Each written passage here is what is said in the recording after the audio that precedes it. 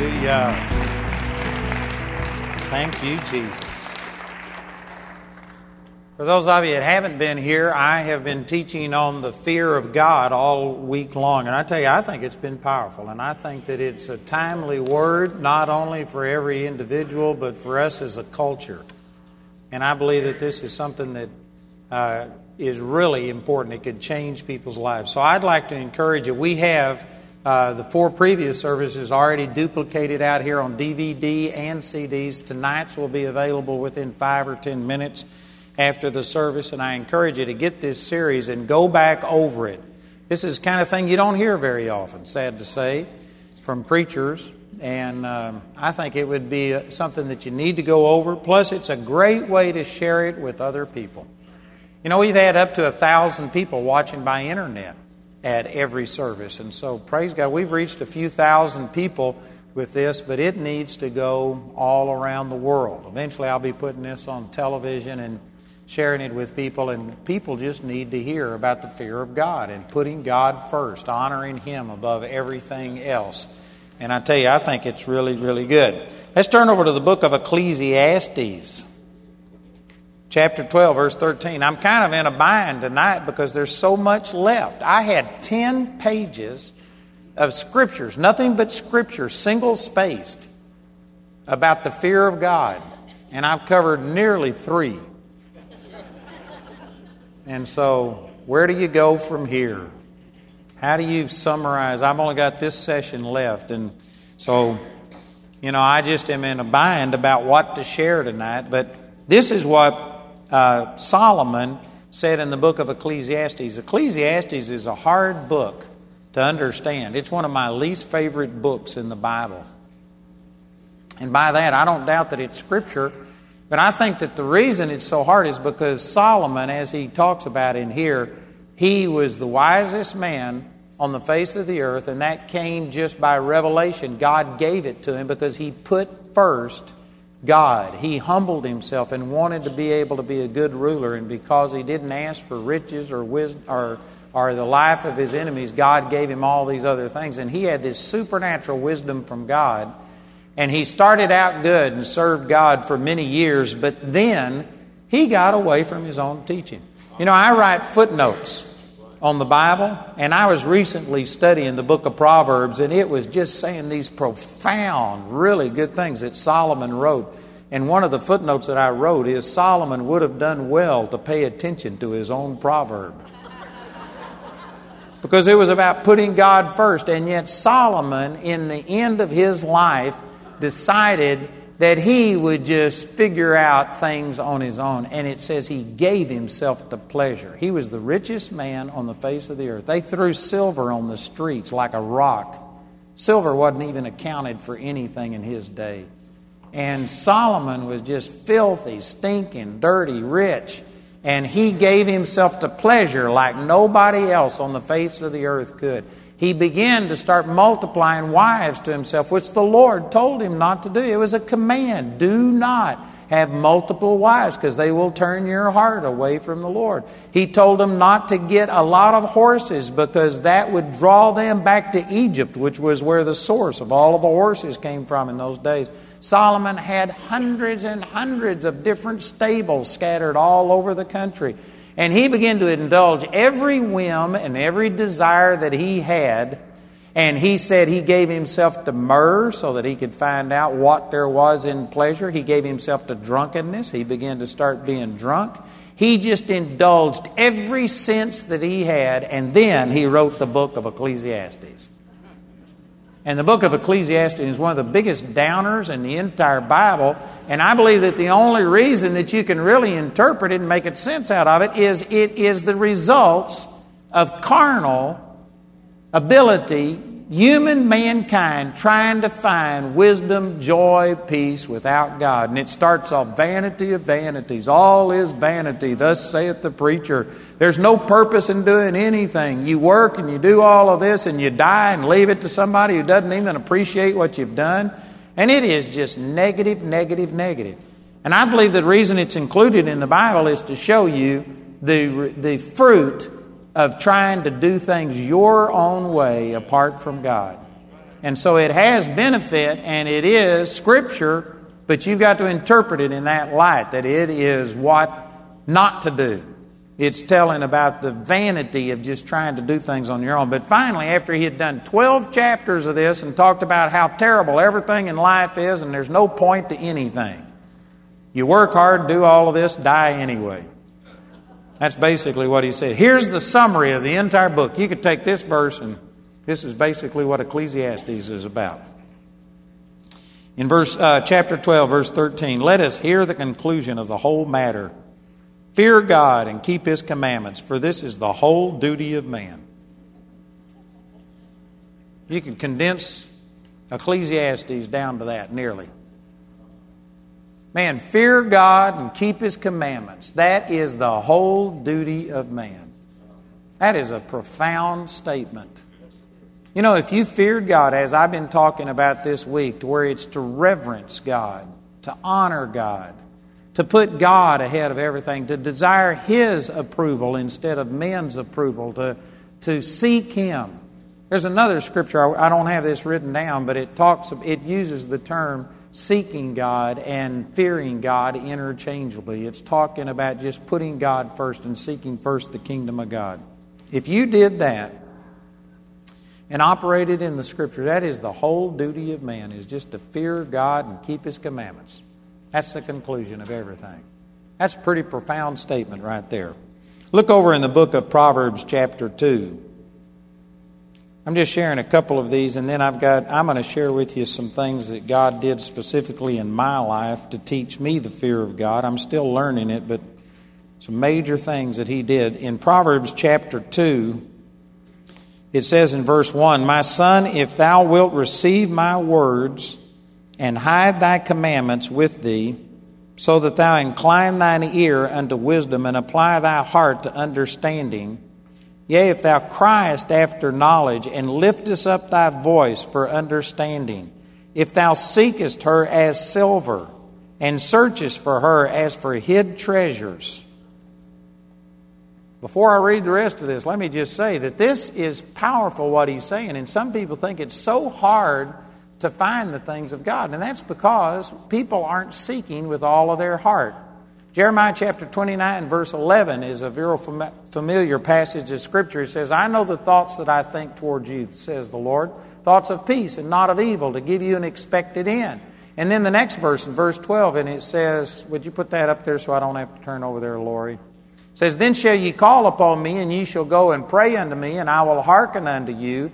And you shall seek me, and you shall find me, when you shall search for me with all your heart.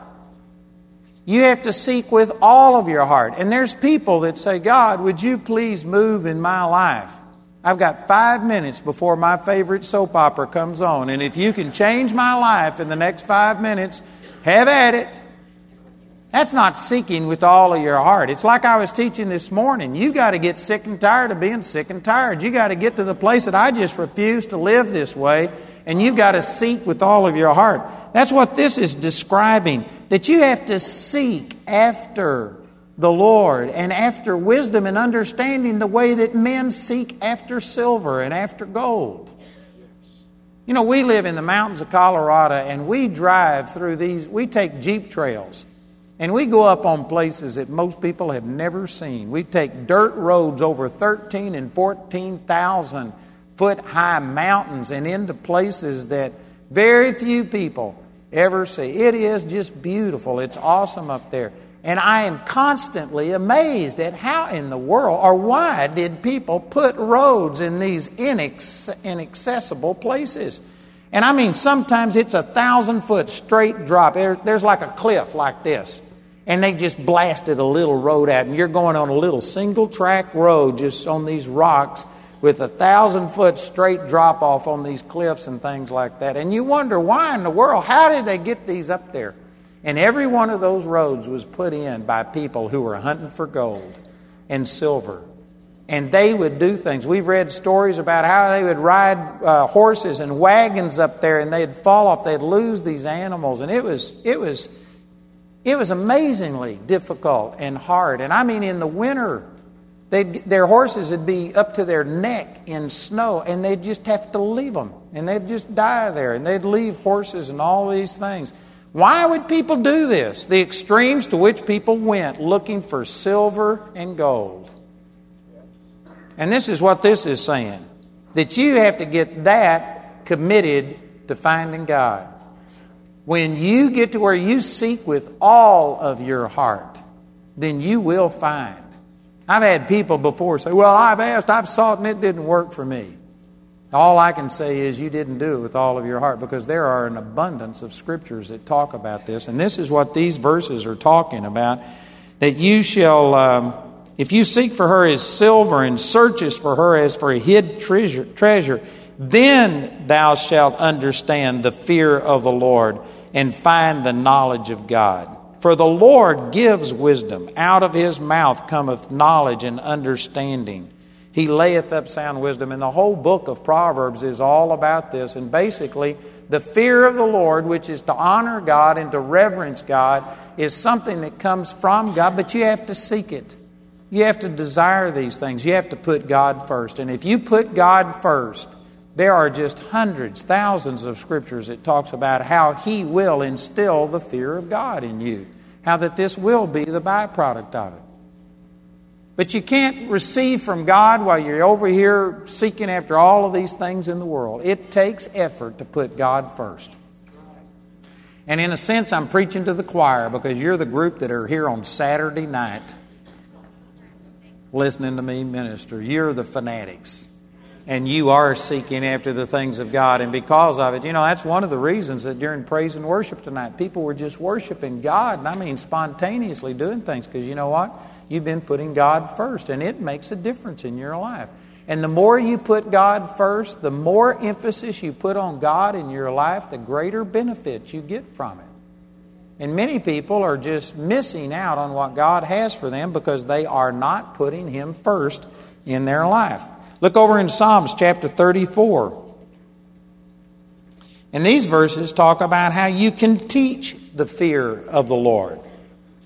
It's not something that just has to come out of the blue. It's something that you can teach yourself. You can educate yourself in this. You can't just pray to be able to read. I guess that can happen. I've heard stories of people just supernaturally getting it. I know some people that just have a supernatural knack for languages, and I mean in a year's time they can be fluent in a language, but there still is a learning curve. You have to teach yourself. You have to do things. And the fear of the Lord and the revelation and all of these things, it's something that you can teach yourself, is what it talks about here in Psalms chapter 34. Look in verse 7. It says, the angel of the Lord encampeth round about them that fear Him and delivereth them. This is one of the benefits of fearing the Lord, reverencing God. Putting Him first. Getting to a place that you won't compromise, but God is absolute first in your life. When you do that, the Lord encamps round about you and delivers you. Man, I could give you 100 or 1,000 testimonies of God supernaturally delivering me when I don't deserve to be delivered, when I did things that were wrong. And God still delivers me. Boy, God will just bless you. We've been talking at our ministry. It's just like God is blessing us hand over fist. We can't turn around without something supernatural happening. And God is just blessing us. It's just our time. And you know what? We were discussing this and talking about it, and people were saying, well, what have you done? And I said, honestly, I hadn't done anything except hold on to Jesus with all I've got, and He's taken me for the ride of my life. The only thing I've done is fear the Lord, and God encamps round about me, and He just blesses me. I can't take credit for anything. God is just supernaturally blessing us. Man, that's powerful. You can get to a place where God just makes you look good. Even when you mess up, God will make you look good. Well, that's powerful. Most people are chasing after God, trying to get Him to do something. But you know what? You can get to a place where God is just round about you and you are blessed every direction that you turn. So the angel of the Lord encampeth round about those that fear him and delivereth them. O taste and see that the Lord is good. Blessed is the man that trusteth in him. Again, this is using the term trust interchangeably with the fear of the Lord.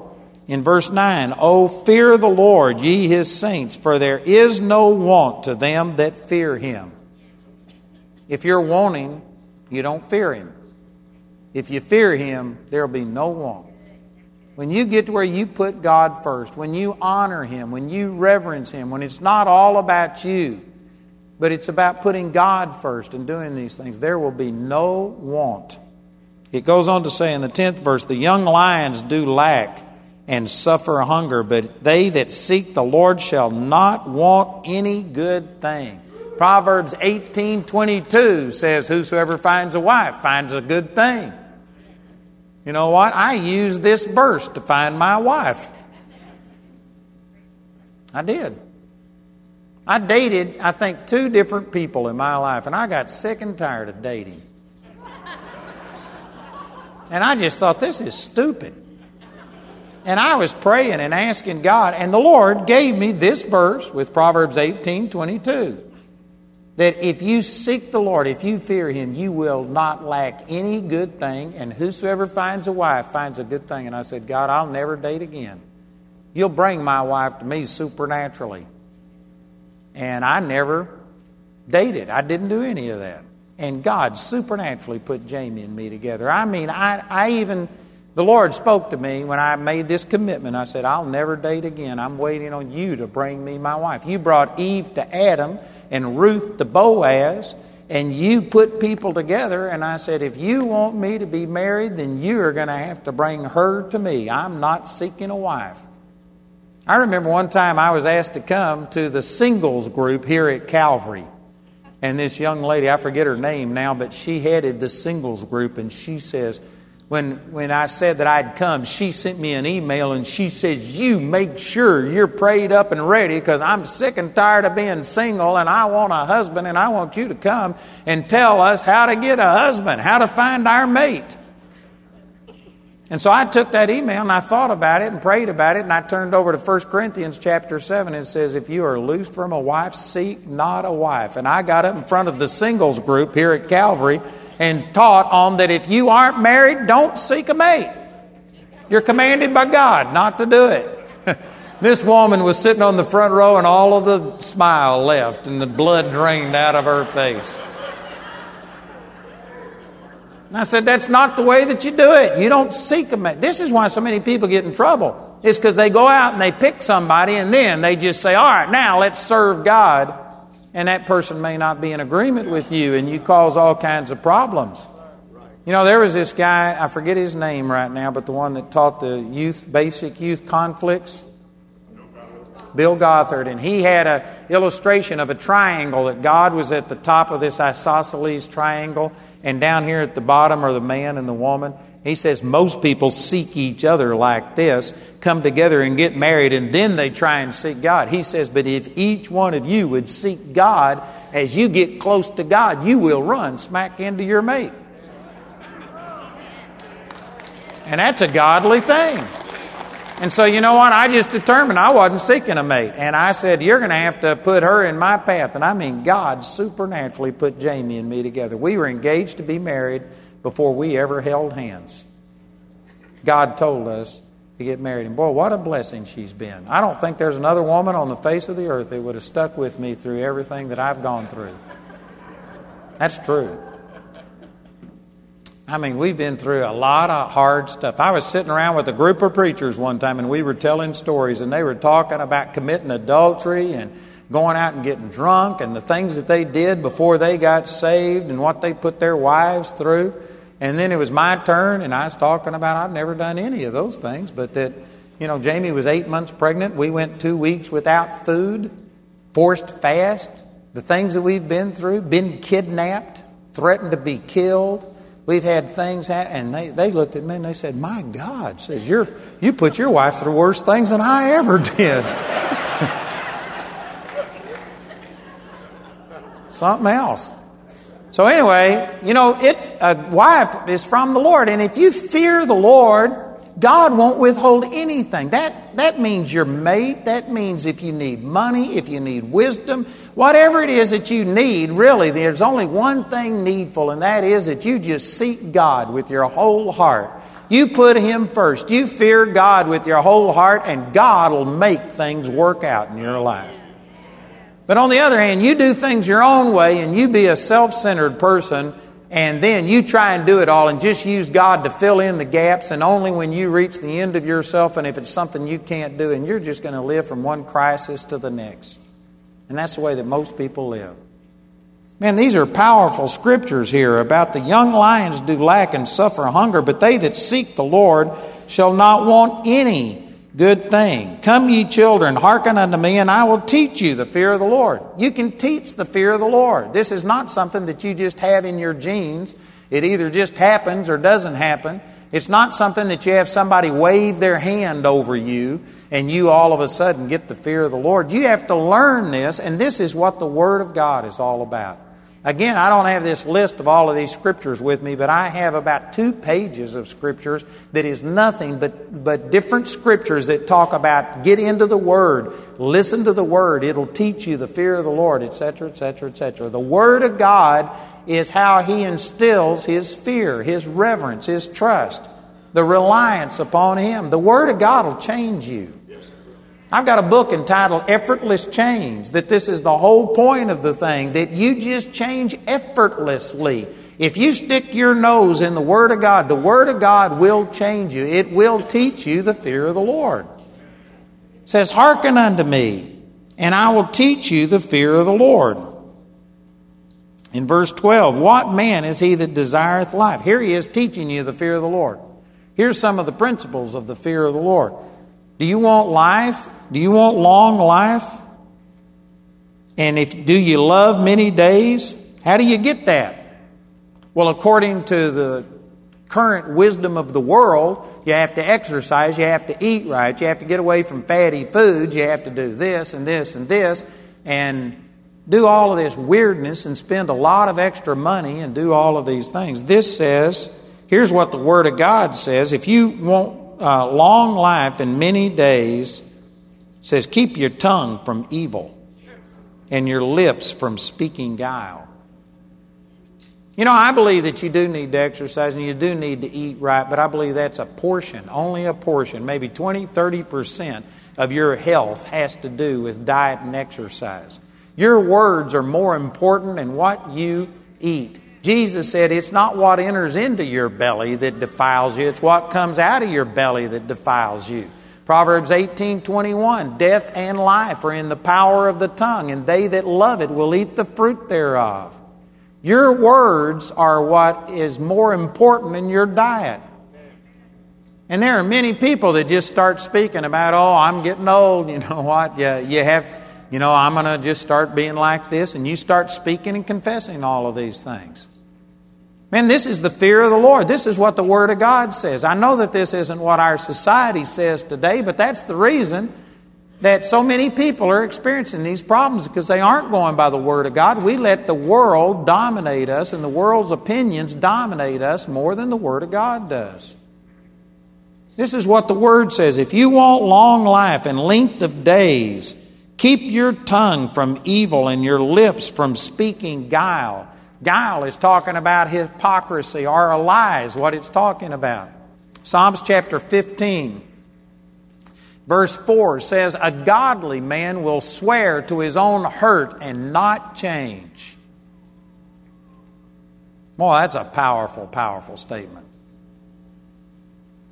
You know, most people today, they'll say something, and then if it works out that what you said isn't to your advantage, if somebody takes advantage of you, most people just, change that. If it's not written and signed with carbon copies or whatever, most people it doesn't matter. Even if you have something in writing, if you have a good lawyer nowadays, most people will go ahead and wiggle out of it. But a godly person will say something and you'll stick to it, whether it's to your advantage or not. In other words, this is talking about that you can't lie. You can't misrepresent things. You need to be honest. You need to get to where if you tell somebody you'll do something, you'll do it. And there's many people say, well, I'd do that. Well, you tell somebody you're going to be at their house at 7 o'clock, and you're lucky if you get there at 7:15.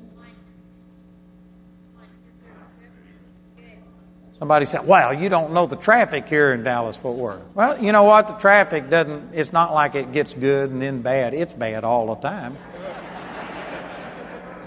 And so if it's supposed to take you 30 minutes, but you suspect it might take 45 minutes, then you ought to just plan on an hour and get there early and sit outside and be ready so that if somebody tells you to come at 7 o'clock, you're there at 7. You keep your word. You know, when I pastored a church, this is one of the reasons I didn't ever have a big church. But when I pastored a church, I taught people, I said, you need to be men of your word. If God says something, He'll do it.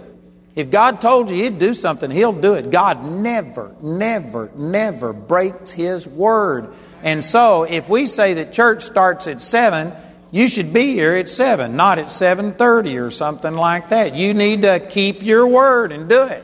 And I taught people that. And so if they came in late and they'd come in, I'd say, come on in. You're ungodly, but we love you. Because ungodly means not like God. God, if He says He'll be someplace at a certain time, He does it. Anyway, we never had very many people come to church, but the ones that came got there on time, amen. And you could count on people keeping their word. But you know, it's a small thing in a way, but this is part of integrity. This is part of the fear of God. If you tell somebody you're going to do something, you ought to do it. If you say you're going to do something, people ought to be able to take that to the bank. They ought to be able to count on it. A godly man is a man that will watch his words, and there won't be guile, hypocrisy, lies coming out of it. If you are a person who exaggerates, if you take a word and make a paragraph out of it, you know what? You don't have a fear of God. If you lie, you know what you're doing? You're manipulating people. You're feeding them false information to make yourself look better, to gain some advantage. And it really, if you keep peeling back the layers, you know what lies come down to? That you don't trust God. You don't believe that God is enough to promote you. You've got to somehow or another misrepresent, twist, manipulate something to make it look better. You cannot just stand on truth and let it be its thing. You've got to sit there and somehow or another make yourself look better, project yourself better, somehow or another manipulate the situation. It comes down to unbelief and the fact that you aren't trusting God. You aren't honoring God. That's what it really boils down to. That's what lies are all about. If you're a person who just constantly exaggerates, will not tell the truth. And you know, lying is more than just telling something that is untrue. Lying is sometimes withholding information. The Scripture doesn't say you shall not lie. It says you shall not bear false witness. There's a difference. You know, you could sit there and say something. Politicians do this constantly. Politicians will quote some statistic and tell you something, but they aren't giving you the whole picture. They aren't telling you how they got that. They aren't telling you that when they do these polls, they poll people in New York and California, New York City, and Los Angeles, which isn't America. Thank you. God bless you. I kind of have that reaction myself sometimes. But you know what? That's not America. But they poll these places and say, this is the way that America thinks. And that's not the way that America thinks. And they will use these polls to manipulate and say things. And you know what? It may not be a lie, but it is false witness. It is not presenting the truth. You can sit there and manipulate facts. There was a preacher in Colorado Springs, we were just talking about this, and he used to tell people that he took the exact same salary. This is a pastor of a big church, mega church, 12,000 people.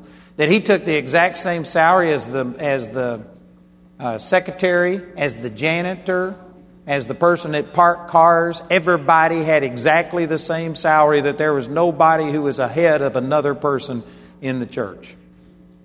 And you know what? That was true in one sense.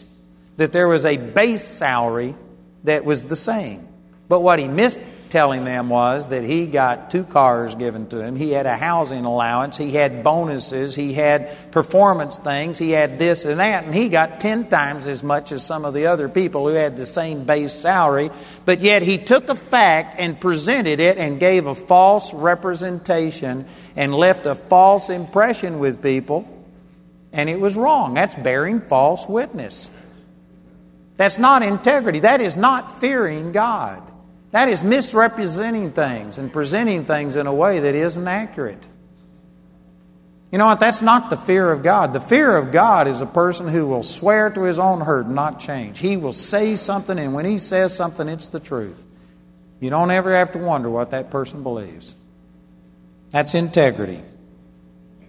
So it says here in verse 13, keep thy tongue from evil and thy lips from speaking guile. Depart from evil and do good. Seek peace and pursue it. This is the fear of the Lord. He's teaching the fear of the Lord. You depart from evil and do good. You seek peace and pursue it. All of these things are things that concern the fear of the Lord. Let's turn over to Jeremiah chapter 1. And what I want to do with you tonight, again, like I said, there's just so much to share that I don't know where to go. I just want to share kind of a testimony with you that when I got turned on to the Lord, it was March the 23rd, 1968. I had this encounter with God that just literally transformed my life. It was in the pastor's study of University Baptist Church in Arlington, Texas, 12 o'clock midnight on March the 23rd, Saturday night. And God just showed up. And anyway, it's a very long story, but it revolutionized my life and turned me around. And God began to start speaking some things to me. He told me to quit school, which, this is part of fearing the Lord. You just put God ahead of everything. There was all kinds of reasons why I shouldn't have done that. I was getting $350 a month from the government if I stayed in school. I had the acceptance of my mother, my family, and people around me as long as I did these things. I had a student deferment from the draft, and yet God spoke to me and told me to quit school. And so, you know what? I feared God more than I feared people. And so I did it, and sure enough, I got drafted, and I got sent to Vietnam, spent 13 months in Vietnam. And when I got out of Vietnam, I was still learning the fear of the Lord. And one of my big hang-ups was that I was an introvert. It was hard for me to look at a person and talk to them. I could do it with friends. You know, I've got some friends that are here that I have known since I was a kid. And if I was friends with you, and if I knew you for 10 or 15 years, then I could talk to you. And I was okay around certain people. But I remember as a senior in high school, walking down the street, and a man walked by me and said, "Good morning." And he was 2 blocks down the street before I got good morning back. I just was so introverted. I couldn't talk to people. And I had all of these problems, and I felt like God had called me to the ministry, and I started trying to minister, and it was pitiful. Some of you think it's pitiful now, but it used to be much more pitiful. It used to be really bad, amen. And anyway, I was trying to minister, and I started a Monday night Bible study, and I was teaching, and people were coming. But I just struggled. It was the hardest thing that I'd ever done. And I was still in the Baptist church, and this was in 1972, or maybe January of 1973. And I was still in this Baptist church, Calvary Hill Baptist Church over in Mesquite, Texas. And they came up with Layman Sunday. And they asked me if I would preach on Layman Sunday. And so on a Sunday morning service, and I said yes, because I knew God had called me to minister, and I was trying, and man, I had an opportunity, so I said yes. And as soon as I said yes, I thought, what in the world did I say yes for? Because there's like 300 people or so in this church. And for a month or two, I was absolutely petrified. How am I going to stand in front of these people and minister the Word? And I just was studying the Word day and night out of desperation, asking God to help me somehow or another. And Jamie and I had just gotten married. We got married on October the 27th, 1972. And we were living at the Kingsley Place Apartments over in Mesquite. And we were in there, and I remember that I was just studying the Word 10, 15 hours a day and just devouring the Word. And God was speaking awesome things to me, but I had trouble getting it out because I was so afraid of people. And so anyway, I'd been studying the Word all day. Jamie had already gone to bed, and I went in to go to bed. And back in those days, I could lay my head on the pillow and boom, I was asleep right then. I mean, it didn't take me 30 seconds to go to sleep. And I laid down, and it probably was 30 minutes or 40 minutes later, and I was just wide awake. And I was sleepy, but I couldn't go to sleep. And I was wondering what's going on, and I got to thinking about it, and I felt like the Lord wanted me to get back up and study. So I got up and went into we had a one-bedroom apartment, and I went in there, and I just started praying, and I mean, God showed up. God came into that place, and I laid in the presence of God for hours. And I don't have the right words to describe this. I wasn't afraid in the sense that I knew that God was mad at me, but if you've ever been in the real presence of God, I mean caught up in the presence of God, there is a holy fear. I was afraid to open my eyes. I was afraid of what I'd see because God was there. And I mean, I spent hour after hour just laying there in the presence of the Lord. And finally, the Lord spoke to me these verses in Jeremiah chapter 1 and called me. And this changed my life forever. In Jeremiah chapter 1, verse 4, it says, "Then the word of the Lord came unto me, saying, Before I formed thee in the belly, I knew thee, and before thou camest forth out of the womb, I sanctified thee, and I ordained thee a prophet unto the nations. Then said I, Ah, Lord God, behold, I am a child, I cannot speak, for I am a child." And you know, this is exactly the way I was feeling. I knew that God had already called me. But I said, God, I can't speak. I'm a child. I'm afraid. I'm afraid of people. You know, standing in front of a group of people like this, having 1,000 people watch by the internet, I guarantee you it would have just petrified me. I would have frozen in my tracks. And this is exactly how I responded. And this was just, it was like we were having a conversation. Even though I was reading it out of the Bible, this was God speaking to me, and Jeremiah, the way he responded is exactly the way I felt. I said, Ah, Lord God, behold, I cannot speak, for I am a child. And I mean, the Lord spoke back to me in a very emphatic voice. He says, But the Lord said unto me, Say not, I am a child. For you shall go to all that I shall send thee, and whatsoever I command thee, thou shalt speak. Be not afraid of their faces, for I am with thee to deliver thee, saith the Lord. Then the Lord put forth his hand and touched my mouth, and the Lord said unto me, Behold, I have put my words in thy mouth. See, I have this day set thee over the nations, over the kingdoms, to root out, to pull down, to destroy, to throw down, to build, and to plant. And then that same night the Lord spoke to me, Jeremiah 5:14, which says, Wherefore thus saith the Lord God of hosts, because ye speak this word, behold, I will make my words in thy mouth fire, and the people wood, and it shall devour them. And you know what happened that night? I don't have the words to tell you, but I mean, God took the fear of man out of me and put a fear of Him on the inside of me, and He gave me a boldness, and I know that God touched my mouth. He touched my mouth that night, and He put His words in my mouth. And I know that when I speak, it's like fire and the people wood, and it devours them. And since that time, I have never, ever been afraid to stand in front of people and speak. And it changed my life. Prior to that time, man, I would speak and it was pitiful, and I would apologize and swear to God I'd never do it again. I'd never embarrass me or Him again. And yet it'd be like Jeremiah 20 says, it's like fire shut up in my bones. I couldn't forbear. I just have to try it again. And then it would bomb out, and it was pitiful. And but I just kept going through this. After that, something happened on the inside of me. I remember standing up in front of that Baptist church.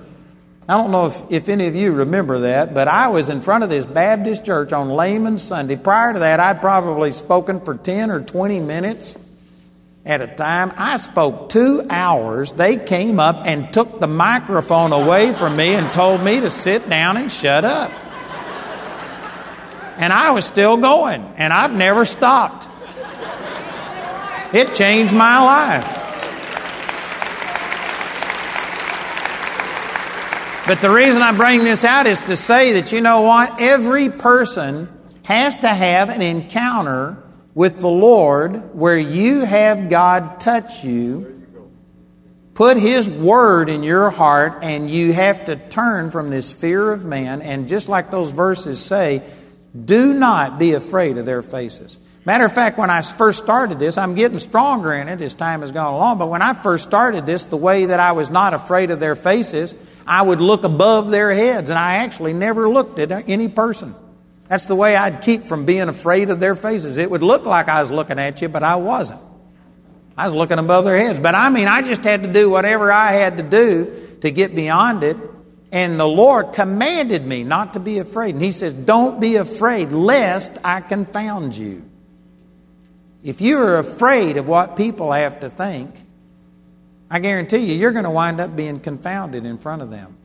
And the Lord literally used these verses to help bring me out of a fear of man. And I'm still dealing with it. I don't think that God made any person to like rejection.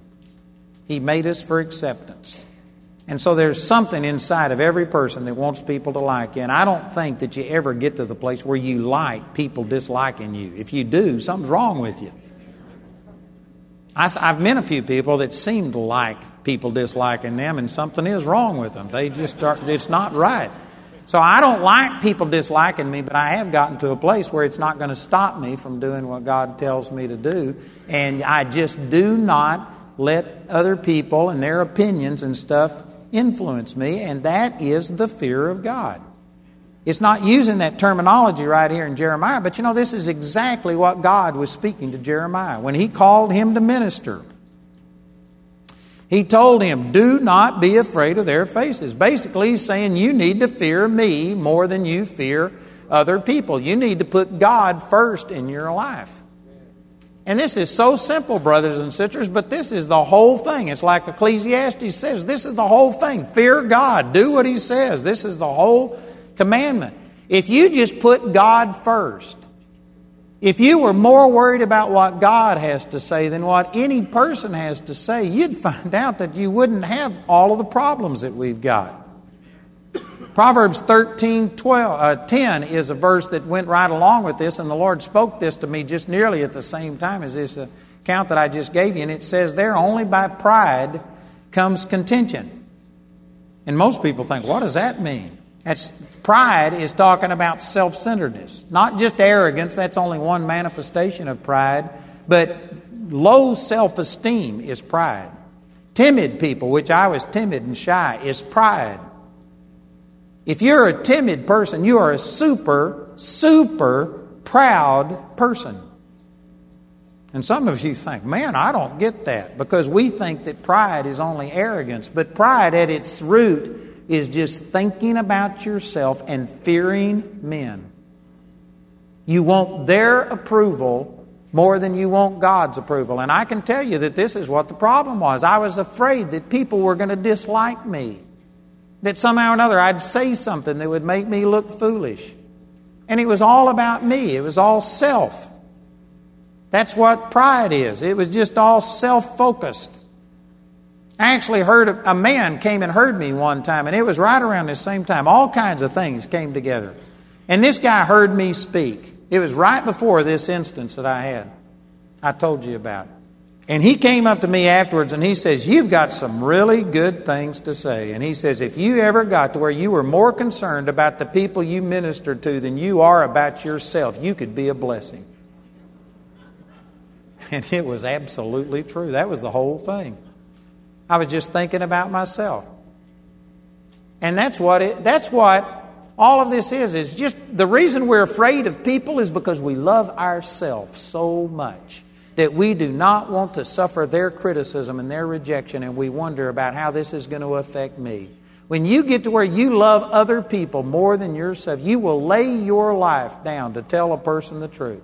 And if they reject you and if they get mad at you, you'll go ahead and run the risk because you want to give them the truth. It's the truth that's going to set them free. And if you hold back the truth because you're fearful of their rejection, you don't even give them the opportunity to receive. You reject it for them. You've got to get to a place to where you love God so much and you love other people that you are absolutely unafraid of what a person is going to say about you, what they're going to think about you. You're going to stand up and you're going to speak the truth. Let the chips fall where they may. You know, in Texas, people understand that. I say that in other places and you don't get that, but you know what I'm talking about. You just need to stand up, speak the truth, and regardless of what the consequences are, this is just what's right. You do what's right, and who cares?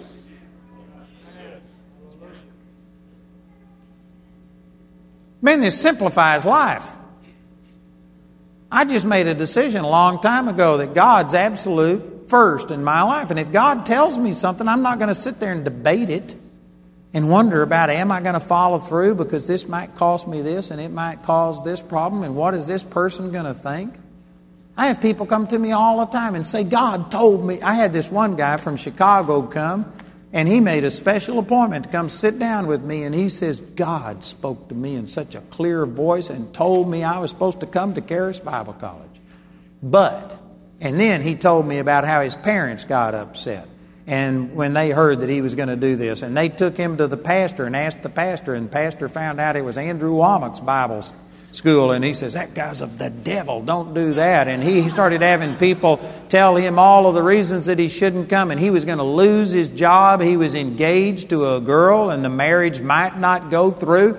And he started talking about his financial problems and on, and he just detailed all of the things that were going on and told me about it. And he says, so what should I do? And I said, you lost me the moment you told me that God told you to do it. I said, if God told you to do it, do it. But I could lose my fiancée. I said, do it. I could be kicked out of my church. Do it. My family won't understand. Do it. What am I going to eat? He says, how am I going to make it? I said, just do it. If God spoke to you, it just really simplifies everything. If God tells you to do something, do it. And if it winds up costing you your life, you die and go to be with Jesus. What a deal. Amen. And if you lose all of your friends, you lose all of your friends. Who cares? Amen. I know some of you think you're weird. But I think you're weird.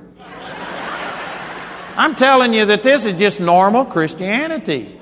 Nobody else has died for me. Nobody shed their blood for me but Jesus. I deserve to give Him all of the honor, and if Jesus tells me to do something, I'm going to do it if it hair lips the devil. Amen. And there are some people that say, well, it's easy for you to say. But you know what? I've been walking this out and following the Lord. I've done this hundreds and hundreds and hundreds of times, and it's worked to my advantage every single time.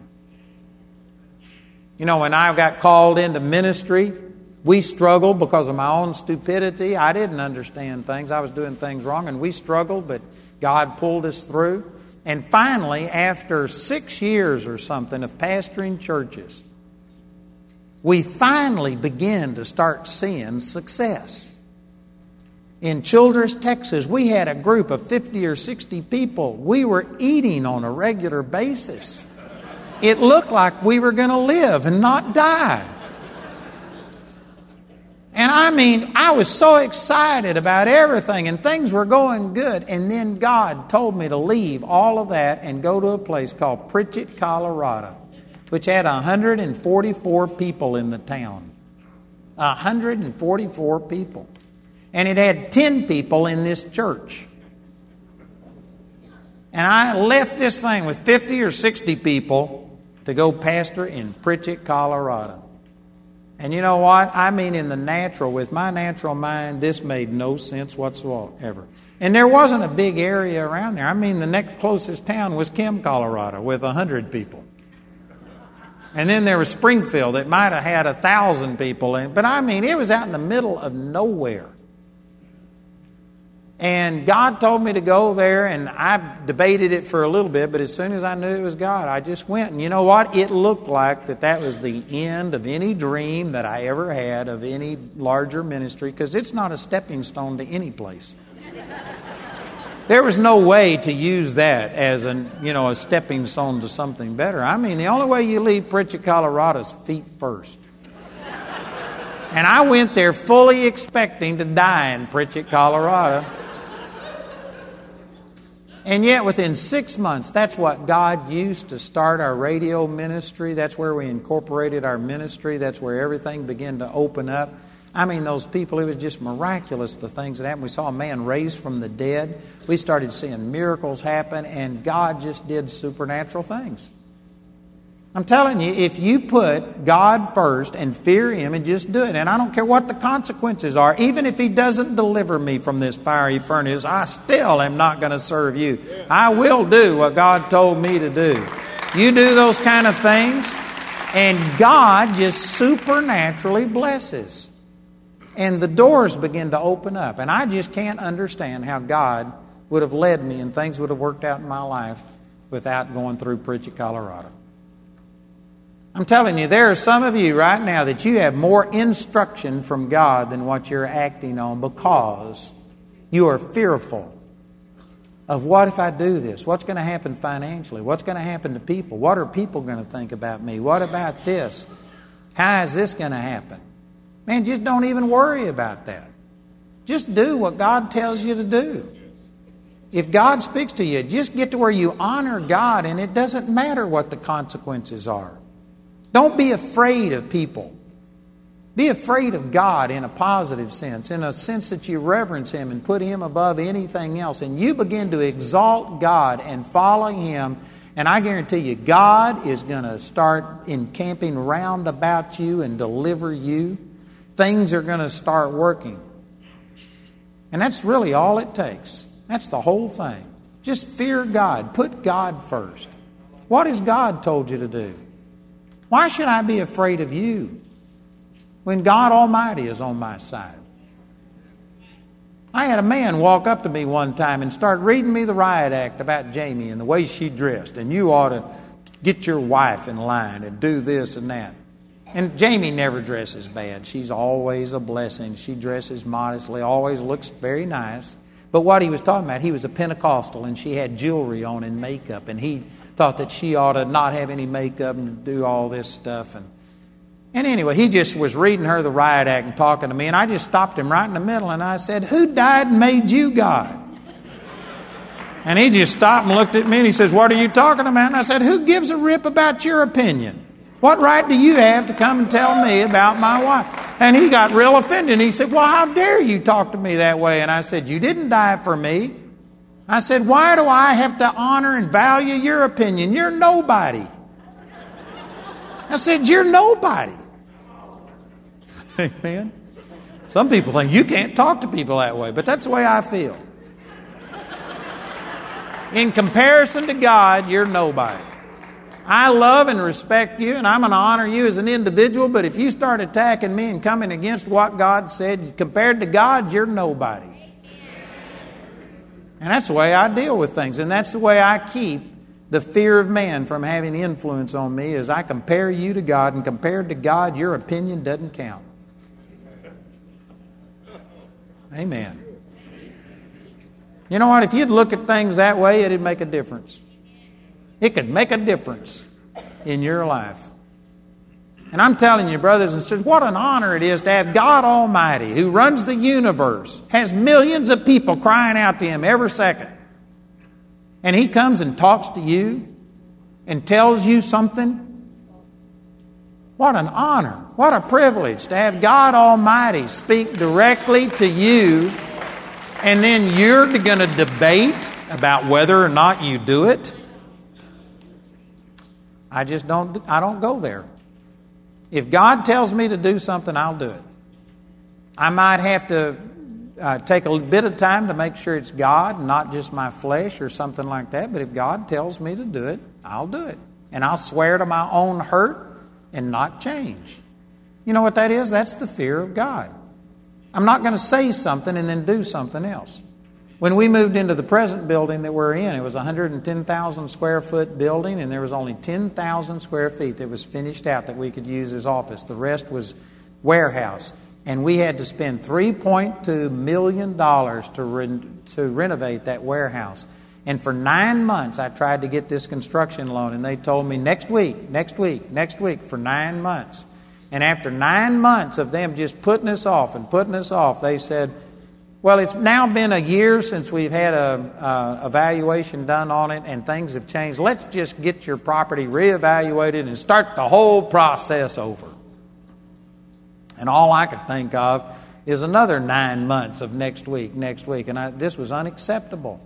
And so I got to praying, saying, God, what's going on? It's a long story, but the Lord reminded me that at one of our ministers' conferences, I had a prophecy come to me, and they said, you will not have to take out a loan because you have a bank. And man, when he said that, I thought, what bank do I have? And it says that bank is your partners.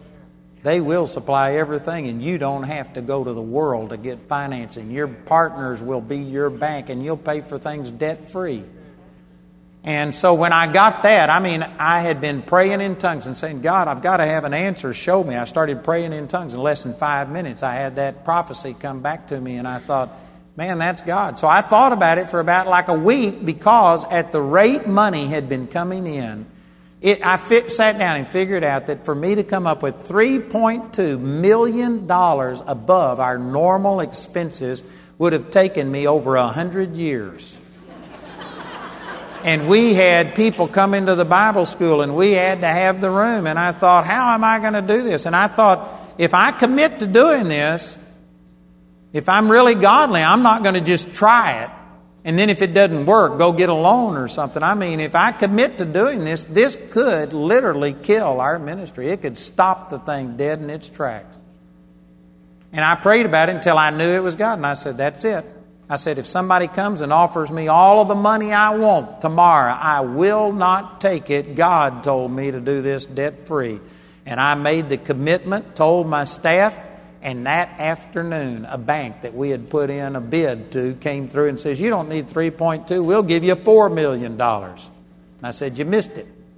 I said, I've already got my money, and turned them down. And did you know, in 14 months, we had that $3.2 million come in and paid for that thing debt-free. And now, I'm in the process of building a $45 million facility, and we're doing it debt-free. And it will get done debt-free, and it's going to get done quickly. Amen? And people think, how can you do it? Because I've just gotten to a place, and it comes over a period of time, but where you trust God, you honor God, you reverence God. I know I've heard from God, and I am not going to let the fear of man have dominance in my life. I tell you, what I've talked about this week is really important. It's really important. And I think that there's very few Christians that honestly have gotten to a place that they would stand on a word from God in the face of criticism, rejection, potential damage to them, financial hurt, rejection, or whatever. And that's the precise reason that things aren't working better. As long as you have plan B or plan C, the devil is going to push you to take those things. But when you burn your bridges behind you and you just say, this is it, this is where I'm standing, I tell you, it just simplifies the Christian life. It makes it so simple. It makes it so easy. You just seek the Lord. What does He tell you? What is God telling you to do? Do it. And if it hair lips the devil, you just do it. Amen. You just do it regardless of what the consequences are. That's the fear of God. Is you just trust God. You reverence Him. He's spoken to you, and you're going to do what God tells you regardless of anything else. I minister to a lot of people, and I've had thousands of people come to me, and I know that if this is a typical group, there are people sitting right here in this auditorium tonight that God has given you more instruction on what you're acting on. Because you have a fear of men, a fear of failure. And you aren't doing what God told you to do. If you didn't have any restrictions on you, if you weren't afraid of what would happen, how am I going to pay for this? What are people going to say? Or whatever. You have things in your heart that God has put there, and yet you aren't acting on it because you're afraid of men. You're afraid of failure. You're afraid of the consequences. And I tell you, that paralyzes you.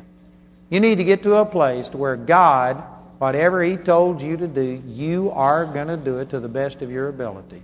That doesn't mean that you forsake wisdom and you just go out and do things stupid. You can go to somebody and get counsel, but you never question about, am I going to do it? You might ask a question about, how do I do it?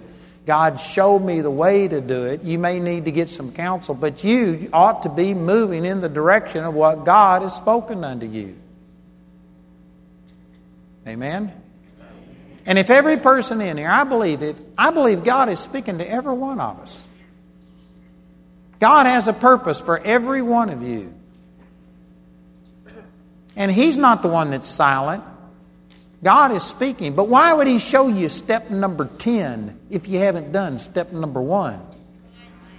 Some of you are saying, God, show me how all this is going to work out and all of this. And why would God give you all of these other details if you haven't even started moving in that direction?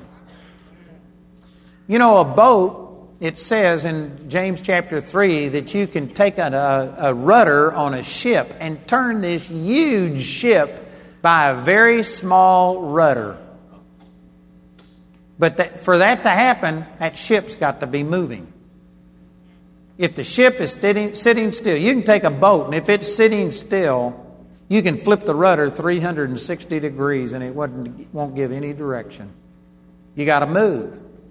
You got to move. And if you aren't absolutely sure, well, then you can move slow, but you got to be moving in a direction. And if you just start moving, then God can give you direction and turn you and make things work. But there's so many people that you already have a word from God, and because you don't have every detail, you won't even act on what you do know.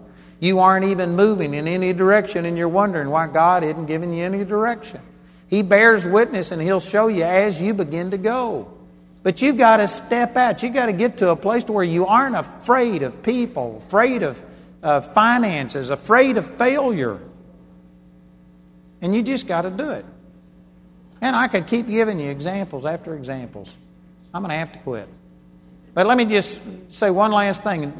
January the 31st, 2002, I had the second most important encounter with the Lord that I've ever had. And I mean, God touched me and showed me that I was limiting Him and what He could do in my life because I was afraid, not necessarily of people this time, but you know what I was afraid of? We had been through so many hard times, and in January 2002, we were on television, money was coming in, we were blessed, we were touching people, our ministry was doing good, and I was actually comfortable, and I wasn't stretched, and I was just tempted to take it easy because we had struggled and struggled and struggled and struggled, and finally in the last 2 years, things were working, and I was just enjoying coasting. And the Lord told me I was limiting Him by my unbelief in small thinking. And He told me in no uncertain terms that I needed to quit limiting Him. Psalm 78:41, they limited the Holy One of Israel. And God said, you're limiting what I can do in your life. And when I saw it, I repented. I was at a minister's conference. Bob and Joy were there. They could bear witness. And I got up the next morning and I told them what God had spoken to me. And I said, I don't know how you change all of this, but I said, I'm going to start thinking big. I'm going to start pushing myself. I'm going to get out. And there were things that God had spoken to me that I wasn't acting on because I just didn't want to go through the pressures and all of the things involved with it. And I stood up and told them. I called my staff together and I told them, I said, God told me I was limiting Him and I'm thinking small. And I said, I'm taking the limits off God. I said, I'm going to start thinking big. I will see myself doing what God called me to do. And I told him, I said, I don't know how long it takes to change this image. Maybe it takes a week, a month, a year. I don't know, but I am going to change this, and I will start thinking big. I am going to go for what God told me. And did you know within 1 week, our ministry just exploded.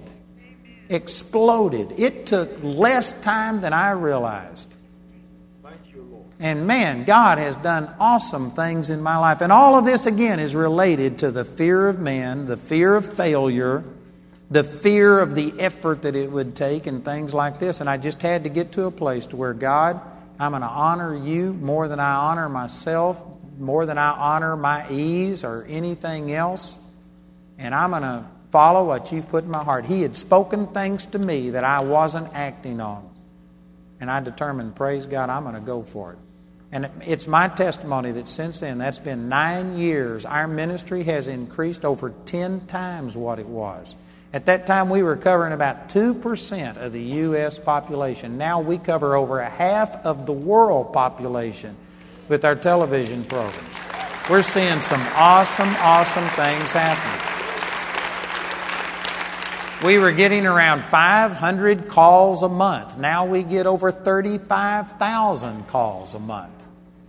We are just seeing God change things. It is awesome what's happening. And I'm telling you, this is not just me. This is every one of us. God has a plan for every one of you. God has spoken things to you. But the fear of men, the fear of failure, the fear of the effort, the fear of all kinds of things paralyzes us and holds us back. And you've got to just reach a place to where the only fear that you have is the fear of God, the reverence of God. That you are going to honor Him, and if God told you to do something, just start doing it. And if you die doing it, praise God. I believe that God would be more pleased with me to go for it and fail, fall flat on my face. I believe that's more pleasing to God than me to play it safe and sit back and not do what God told me to do. Man, when it comes my turn to die and leave this world, I'm going to leave everything that God put on the inside of me on this earth. I'm not taking any of it to the grave with me, amen. I'm going to get all of the anointing out, everything that God has shown me. I'm going to try and do everything, and I am not going to hold back. I'm going for it. And I encourage you to go for it. God has a purpose for every one of you. God never made a single dud, ever. There's not a one of you that's a failure. There's not a one of you that's a mistake, whether your parents knew you were coming or not. God knew. God has a plan for your life. And just like He told Jeremiah right here, before I formed you in the womb, God had a purpose for your life. And it's bigger than what you're thinking.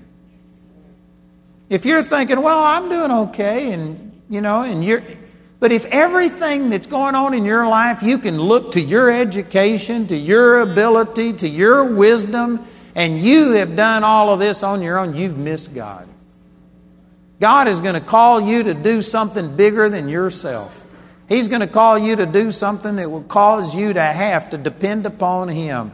And it will make a significant difference. God doesn't want everybody to be on television or radio or to be behind a pulpit. But He wants you to be in a position where, your life is absolutely supernatural. To where you are seeing the supernatural power of God. You go into your workplace and people get saved and delivered and healed and revival is taking place. To where your family is experiencing the power of God. Every one of us are called to something supernatural. And I tell you, it's our fear of man, our fear of failure, our fear of everything except God that holds us back and makes us play it safe. God, you need to go for it. Amen? Man, I'd rather shoot at the stars and miss and land on the moon than shoot at nothing and hit it every time.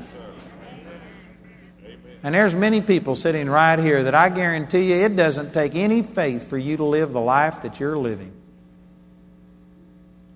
Anybody could do it. A lost person could live the life that you're living because you aren't stretching yourself. And I believe that if that's so of you, then you haven't found God's will for your life. God's going to call you to something supernatural. God's going to challenge every one of you. God's got plans for every one of you. Well, you need to stir yourself up. You need to start believing for something. Amen? Thank you, Jesus. Father, we love you. And Father, I believe that you have spoken something to every person, that you have a purpose, just like you told Jeremiah, before we were formed in our mother's womb, before we came forth out of the belly, you had a purpose for our life. You have already predetermined what we are supposed to do. And Father, I just pray tonight that we lose our fear of failure, fear of criticism, fear of all of the hardship and the effort. And that, Father, we have a fear of God, that we reverence you. And Father, if you have put something in our heart, whatever it is that you've been speaking to these individuals, I pray that tonight they just make a decision to push away from the dock, to get away from the shore and start moving in that direction so that you can direct them and give them direction and steer their boat. But Father, I believe people are going to get away from the shore and leave the safety and the security and start doing what you've put in their heart, that the fear of God will rule and dominate us.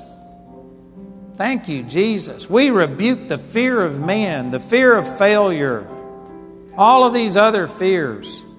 We just stand against this. Criticism from family.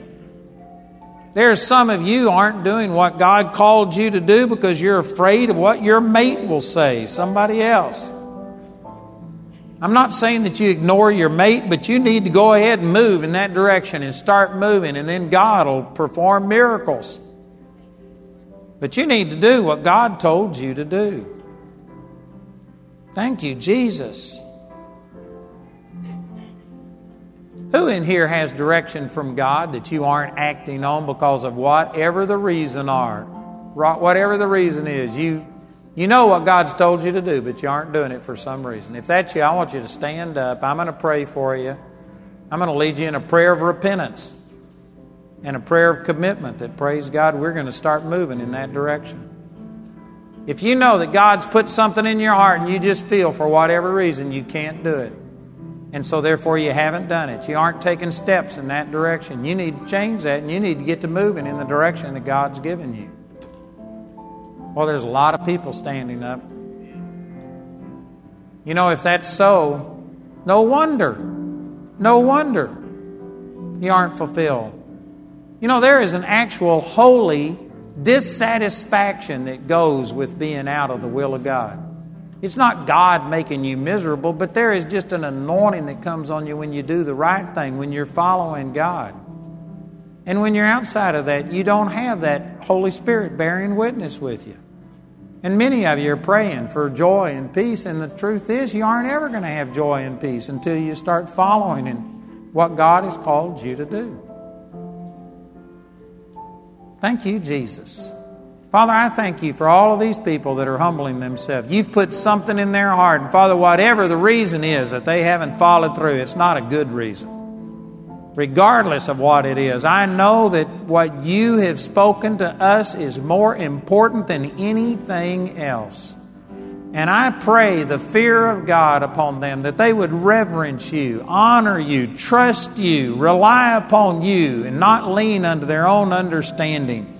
Right now, we repent of this. They've humbled themselves by standing and saying that, Father, there is instruction that you've given them they aren't acting on. So we humble ourselves. You said that if we humble ourselves under the mighty hand of God, that you will lift us up. And Father, we've humbled ourselves. Now we believe that you're lifting us up above whatever it is that's been hindering us.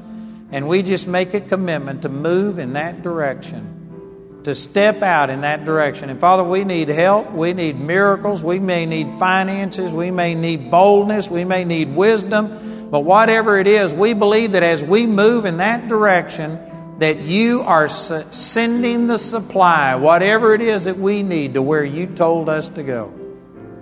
And Father, I just agree with them and speak that right now people will follow through with these commitments. And that, Father, we will lose the fear of man, the fear of failure, and other things, and that we are exalting you and fearing you, honoring you above anything else. And Father, we believe that that's going to cause prosperity and victory in our life and through us to other people. We thank you in advance, Father, for miracles taking place starting right here tonight. Father, we agree and we receive it in the mighty name of Jesus. Amen. Amen. Y'all agree? Thank you, Jesus.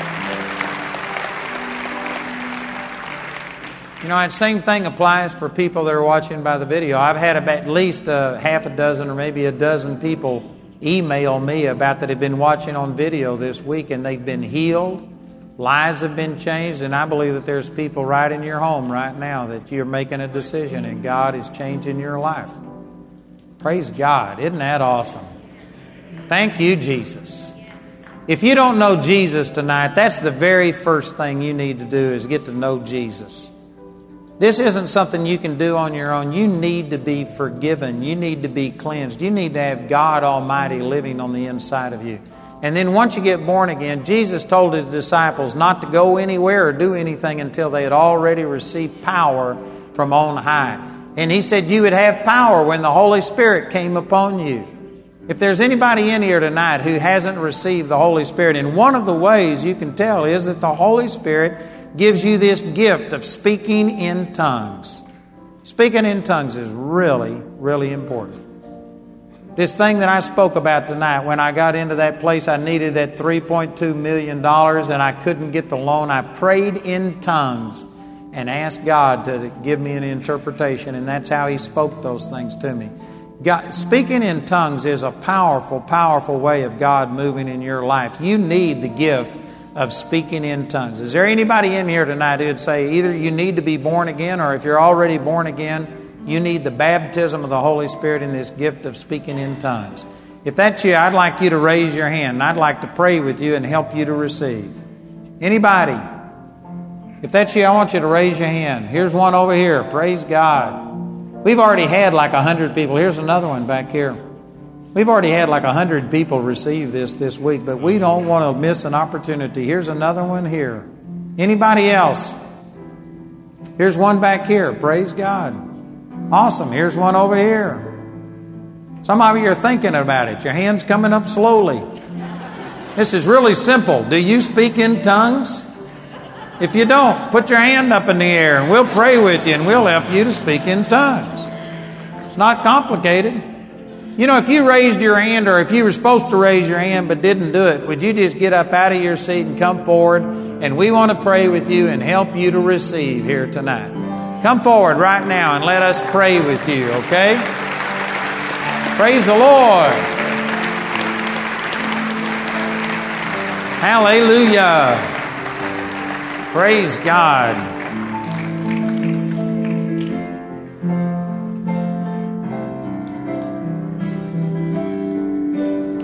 And we've had a lot of people come and receive. Good things are happening.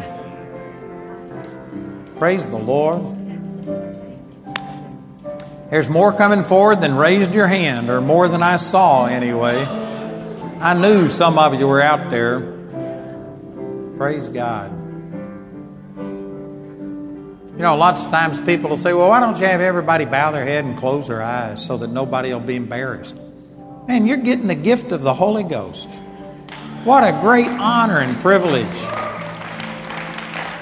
If I was to say, if you need $1 million, come down here and I'll give you $1 million, would I have to have everybody bow their head and close their eyes before you'd receive it?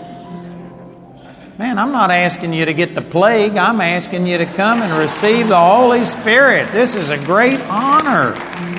It's a privilege. Praise God. You know, there's still people out there that you haven't come up here. I don't know what your reason is. Maybe you didn't know what kind of service you're getting into, and you didn't know that we believed in this, and you've been taught against it.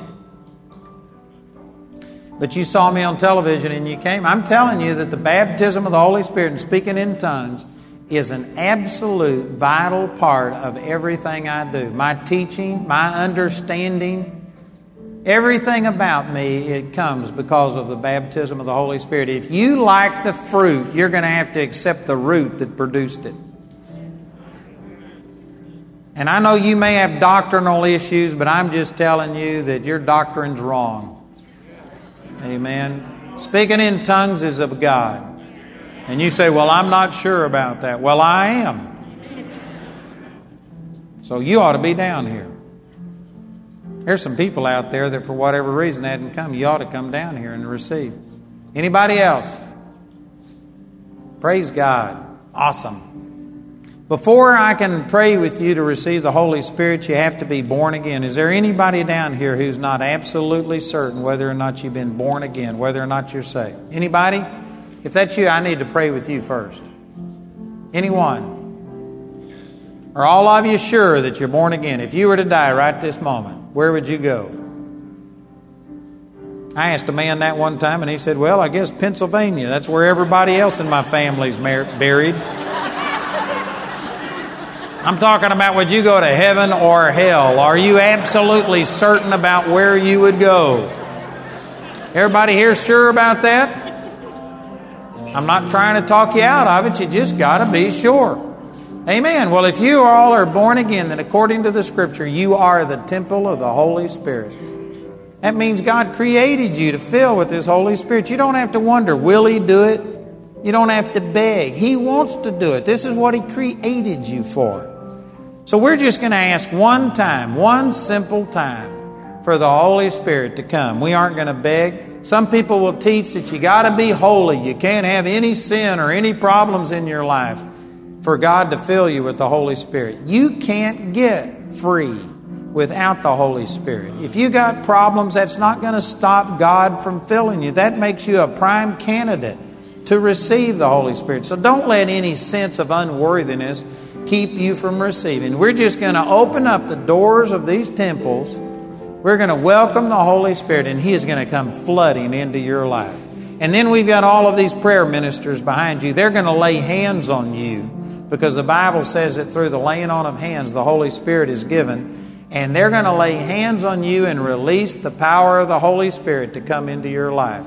And then, after they lay hands on you, I want you to quit asking and take a step of faith and just start thanking God that He gave you the Holy Spirit. I don't care what you feel like. When I received the baptism of the Holy Spirit, I didn't feel a thing, but I got it. And it's going to be the same. God promised He would give it to you, and you just have to take a step of faith and believe. So after they lay hands on you, I want you to start thanking God. I want you to lift your hands like this and start thanking God, because the Bible says when you lift up your hands, you bless the Lord. This blesses God.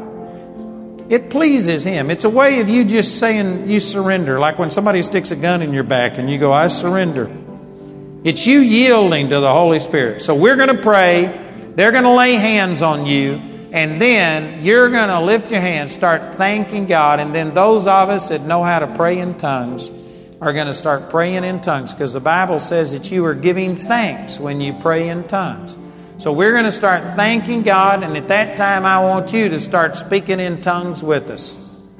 And just enter in and speak in tongues. And I know some of you are thinking, well, what do I do? I've got a book that will explain it, but here's the number one thing that hinders people. They think the Holy Spirit's going to force you to speak in tongues. That's not the way that it works. He doesn't force it. It's like when I preached tonight. God did not take my mouth and make me talk.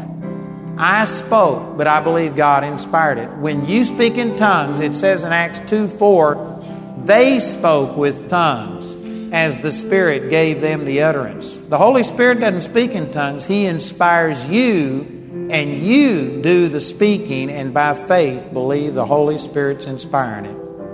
And so you're going to have to speak. You're going to have to start making sounds. Believe that God is the one inspiring it, and He will inspire it. And after you get over the initial shock of it, you'll find out it builds you up. It's a powerful tool, and this book will explain a lot more, and I guarantee you it'll help you, okay? So that's what we're going to do. Y'all ready? We just keep having people sneak down here, amen? We're glad that you're here, but glad that you came. All right, are y'all ready? This is what we're going to do. And I believe that God is going to come and fill you, and you are going to start speaking in tongues. The Bible says believers will speak in tongues. I want you to say, I'm a believer. and I will speak in tongues. Father, I thank you for all of these. And right now, we just believe, Father, that we are all born again. According to your word, we are the temple of the Holy Spirit.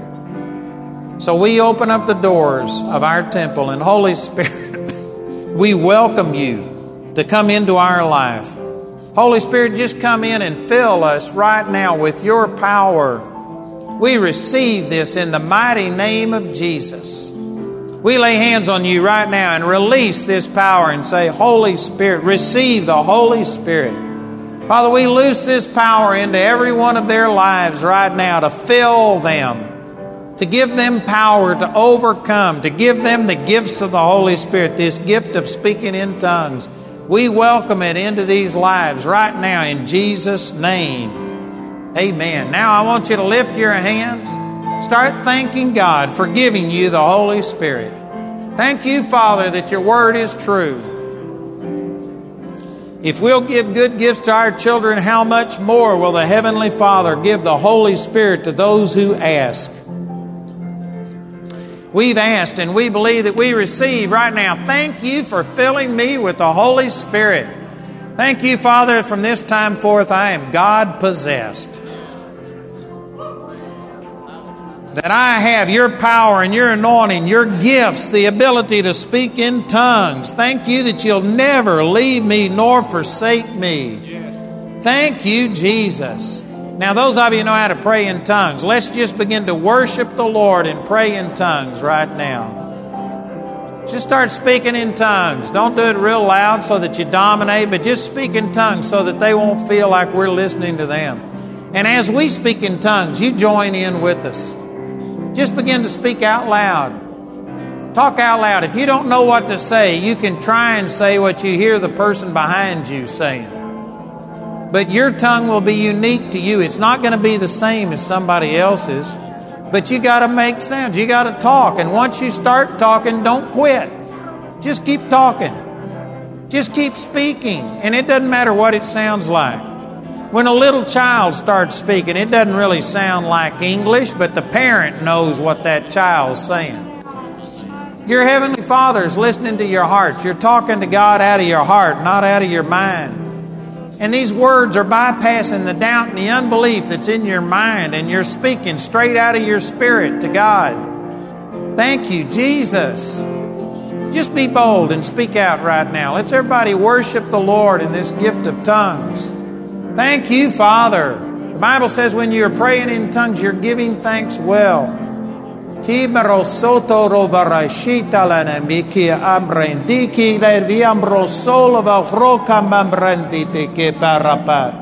Doro shahandi kida la mambronde la pamako e shikata la verotoloma. Brende de camambro solo no bambrandi keribi hentarabatoma. Binde ne merioshana makoro solo makora pitiki la varondo. Just speak out right now. Thank you, Father. Father, thank you for this power of the Holy Spirit. Thank you for giving everyone, every single one, this baptism of the Holy Spirit. Father, we thank you for that. Thank you, Jesus.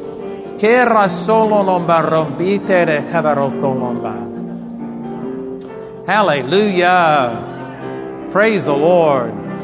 Let me have your attention here for just a minute. You know, some of you, I couldn't tell, but some of you may not have spoken in tongues right now, but the Bible promises that the Holy Spirit, God gives the Holy Spirit to those who ask. The first time I prayed and asked for the gift of speaking in tongues, I didn't speak in tongues, but that's because I was a Baptist.